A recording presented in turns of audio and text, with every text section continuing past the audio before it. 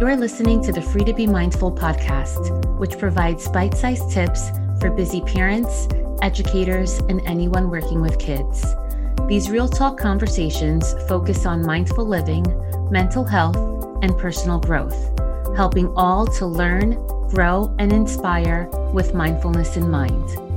I'm your host, Vanessa de Jesus Guzman, educator, licensed professional counselor, entrepreneur, and mom. I'm passionate about helping folks live life with peace of mind and ease of heart while not losing their, well, you know, here we go.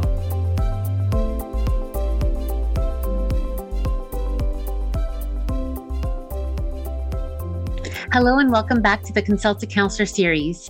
In this series, I answer parenting-related questions so that you can be present and at ease with your child and live life mindfully. Today's question is, my child always says things like, I'm so stupid and I hate myself. What can I do to help her see how awesome she is? It's so tough when our kids see themselves negatively when we know that they have so much to offer.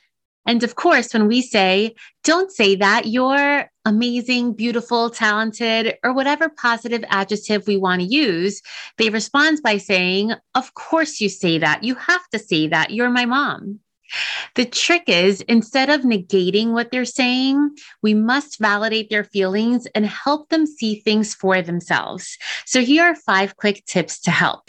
The first tip is acknowledging and validating their feelings. Notice that here, I'm not focusing on the words. So for example, if a child says, I'm so stupid after getting an answer wrong on a test, you can respond with saying, it's got to feel frustrating knowing that you know how to do that and you just made a mistake. Or if a child is saying, I'm so ugly, right after seeing something on social media, you can ask to share what it was that she was admiring. As adults, we can help kids identify what it is that's bothering them and separate their words from their self-perception or from their self-worth. The second tip is being specific with praise and with providing them help. It's very easy to say, good job, or on the other end of the spectrum, saying, you got that answer wrong again, when we're trying to help them with a math problem, let's say. We want to be as specific as possible on both ends of the spectrum so that they know what they're doing well or what they have to work on. So for example, instead of saying, thanks for helping your sister, you can say, I really like the way you were so patient when you helped your sister pick up the toys today. Or instead of saying, you got that problem wrong again, you can say, you missed step 2. Go back and try it again. When providing praise, you can also focus in on their attitude, such as not giving up, so that they can then internalize it and carry it out again in the future. The third tip is discussing negative self-talk and positive self-talk. It's important for our kids to realize that when we say things out loud, that our brains start to believe it. So we want to make sure that we are mindful to do this ourselves. So if we say, I hate math, I'm so bad at math, mommy can't help you with math because I'm not the one who's good at it, then our kids will normalize that same negative self-talk because they hear us talking like that. And they'll begin to actually think that we're bad at math because we believe it. We tricked our mind into believing it. Instead, we can focus on looking at things through a growth mindset lens, such as saying, division is really hard for me right now because I haven't mastered it yet. When we say that, what we're doing is leaving room for the possibility that it can and will indeed happen. We can share with our kids that our brains are like a muscle, and for it to get better at something, we just need to practice it, including not only practicing what we have to get better at, but also in the way in which we think. So the more that we think positively and the more that we believe we will get something, the more likely our brain is to actually get it.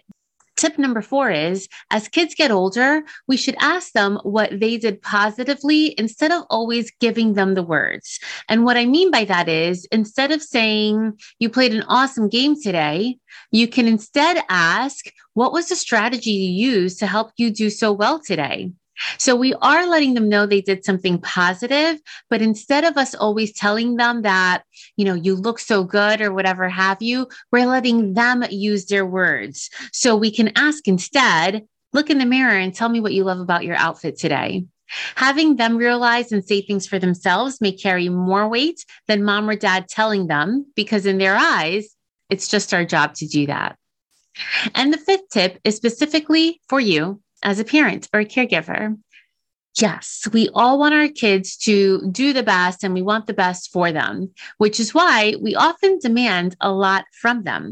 However, when a child brings home a test with a grade that's lower than average, instead of yelling at them and asking why they didn't do better, you could focus on asking them if they think they did their best and reviewing where they went wrong so that they can learn from their mistakes. It's important for kids to know that mistakes really provide the opportunity for growth, and it is from mistakes from which we learn. To use another example, instead of focusing on how many baskets a kid missed during a game, you can talk to them on what they could learn from maybe the mistakes they made, where they went wrong. Doing this helps kids not get so down on themselves, but it also helps them know that the process is just as important as the outcome. Also, share with your kids when you make mistakes on a daily basis. Encourage them to know that mistakes are just a normal part of life, and encourage them to try new things even when they're not amazing at it.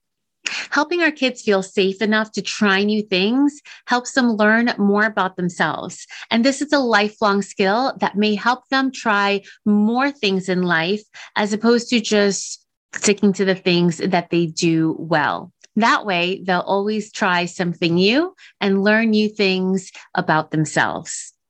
So I hope this helped. If you think this can help another mom or dad friend, be sure to share it with them and subscribe to my podcast so that you don't miss the next one.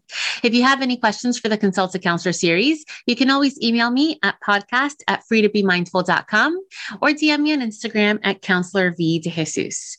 And remember, in a world where you are free to be anything that you want to be, you are always free to be mindful. Thanks so much and catch you next time.